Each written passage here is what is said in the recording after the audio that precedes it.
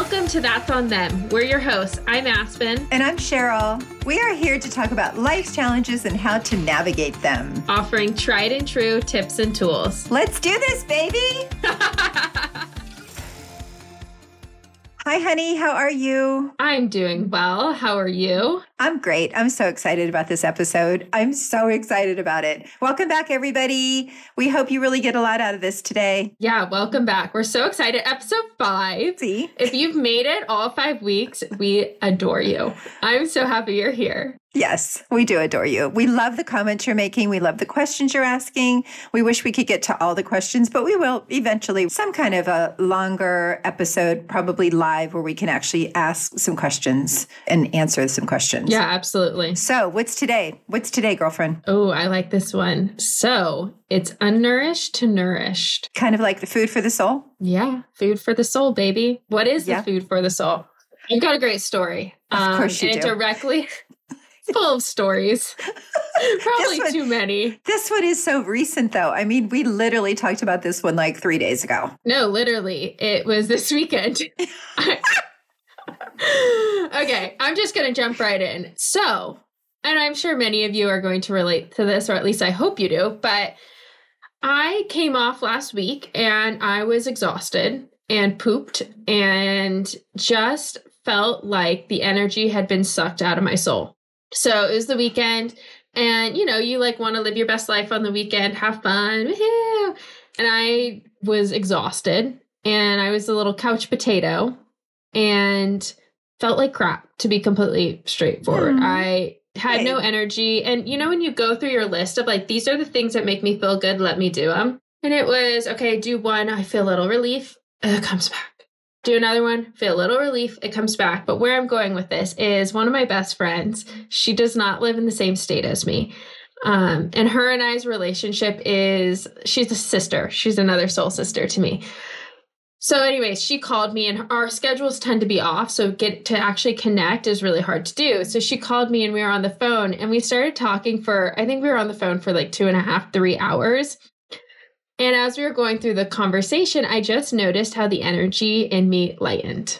And it just kept lightening and we were laughing. And then, you know, or also laughing, crying, like yelling, screaming. You know, dreaming. Yeah, it was everything. As I walked away from the conversation, I went, okay, what I realized is that social connection was what was missing. I hadn't had that soul to soul connection in a couple of weeks because I'd been prioritizing other things. And that's why I was so depleted is I didn't have that oxytocin, that love, even over the phone. I hadn't really connected with a lot of people. So it was one of those moments where I went, I know what the food is for my soul. I know what nourishes my soul. And that's connecting with people. Mm-hmm. Ideally, you want to do it in person. Sometimes you don't always have the pleasure to do that in person. But if it means getting on the phone and just gabbing with someone for 2.5 hours, that's what you need to do. Yes, because I remember talking to you about it after you were drained and you had to really refuel. But, you know, I think that you bring up a really good point. And I love the food for the soul. That's just kind of the things that we do anyway. Like we love soul. We love talking about spirituality. We like talking about all kinds of things.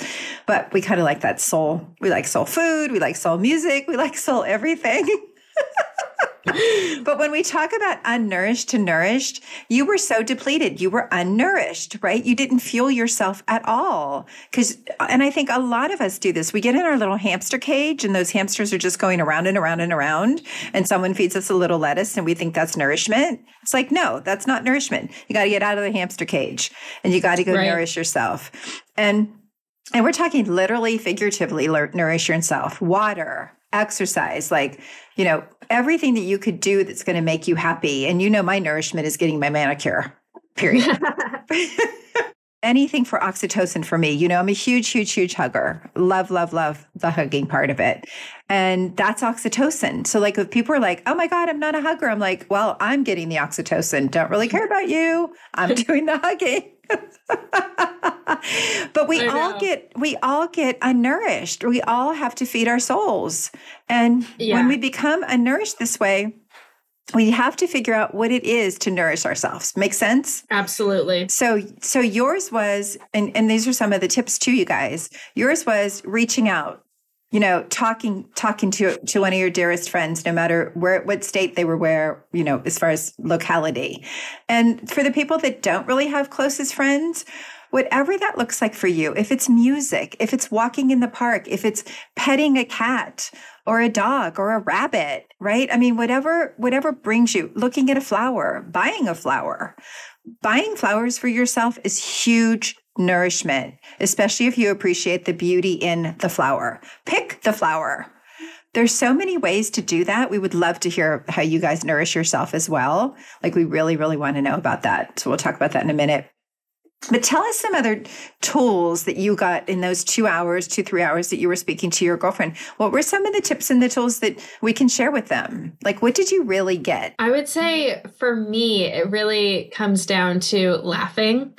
Laughing is medicine for me. And so, with me and my friend, we can laugh about anything. And usually we're poking fun at one another, or, we're making light of something that we're going through. I think humor is a great way to look at your situation and lighten it up. There's nothing wrong with making fun of yourself or, poking fun at your friend, of course, being kind about it, but you have to be able to laugh, and smile. I was smiling on the phone. And really what it all comes down to is that she was seeing me and I was seeing her. See, because we're both in these kind of stressful situations right now. And so when we get on the phone, we're like, oh, I see you. I'm so proud of you. You're doing amazing. Like, it was that I'm your cheerleader. I've got you. Yes. And of course, I think I didn't have these types of friendships like 5 years ago. I have a few people throughout my entire life that I've been very close with. But as I've, gone and explored more about myself, your relationships deepen. And so, but where I'm going with this is, even if it's just like your parents that you get on the phone with and you talk with, or your neighbor, you can always receive that I feel seen moment by seeing someone else. Mm-hmm. Mm-hmm. Or even do it for yourself. Yeah. I mean, literally, this sounds so crazy. I do this with clients and they think I'm insane. And I'm like, look in the mirror and say, I see you. Yeah. And quite frankly, when you say that to yourself a few times, it's really weird. It's like the most awkward thing in the world.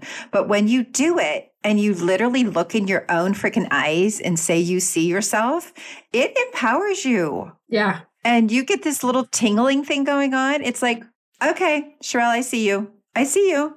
Good, bad, or indifferent. Now, the thing that I'm really going to encourage is don't judge it once you see it. Just because you see it, don't look at the pimple that you're looking at, right? Don't look at the blackhead. Just see you. See your eyes to your soul. Feed yourself. Because we all are just critical of ourselves. But I would really encourage everyone to jot down some nourishment things and let us know, as well as when they're unnourished. I would say pay attention to the things that really light you up and make you feel good, and have that list somewhere, whether it's in your phone, write it down, whatever, so that when you are on those downward spirals, so not feeling well, you can go through the list and say, okay, a workout for me, moving my body is really nourishing. I need to do it every day. So I check that box. Am I feeling better? Yep. Not feeling great though. You also bring up a really good point. When I first decided to move out of the country, it's, and by myself and lost a lot of family members, et cetera, it's really kind of freaky when you don't know many people. Mm-hmm. And I received some notes from some friends that, gave me well wishes, and I kept those notes. And so those days when I was really kind of like, what have I done? I have nothing. I have no possessions. I have a really little apartment. I can't speak the language. I go back to the notes and I literally read the notes, and it nourishes me because it might be a friend, or it might have been a colleague. It might have been someone that I worked with, all of the above, saying, you've got this. Yeah. The biggest thing is know what nourishes you, and then also be a giver of nourishment to other people. Encourage them. That's one way to receive, is to give.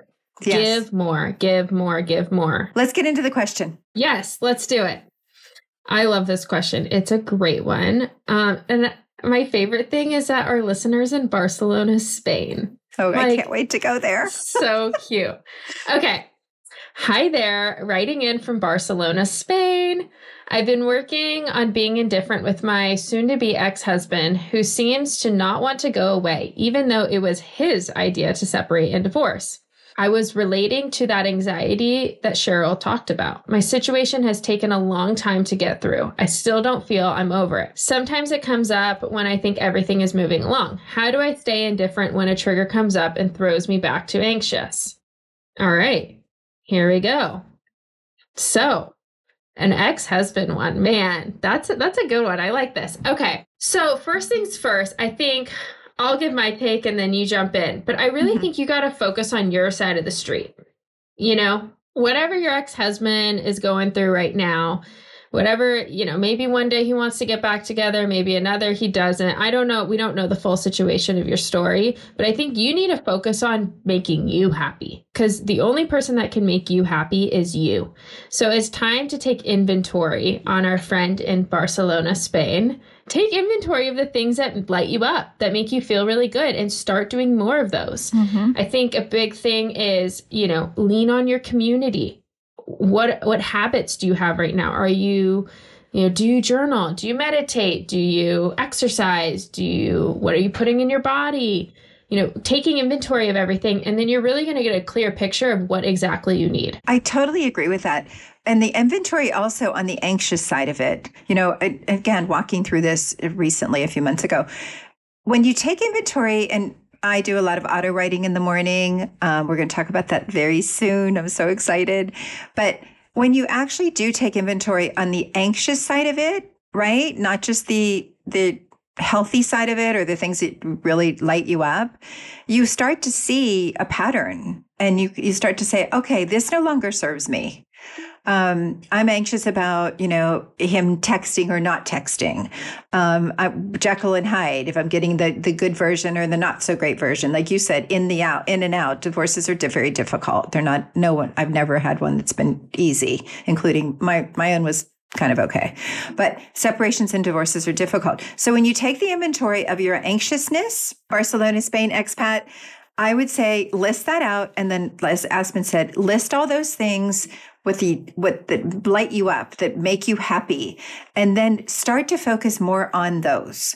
And if that means it's getting a gelato in Spain or having, I can't remember, the tapas or something, and it's really exciting, the rices, whatever it is, go indulge and enjoy it.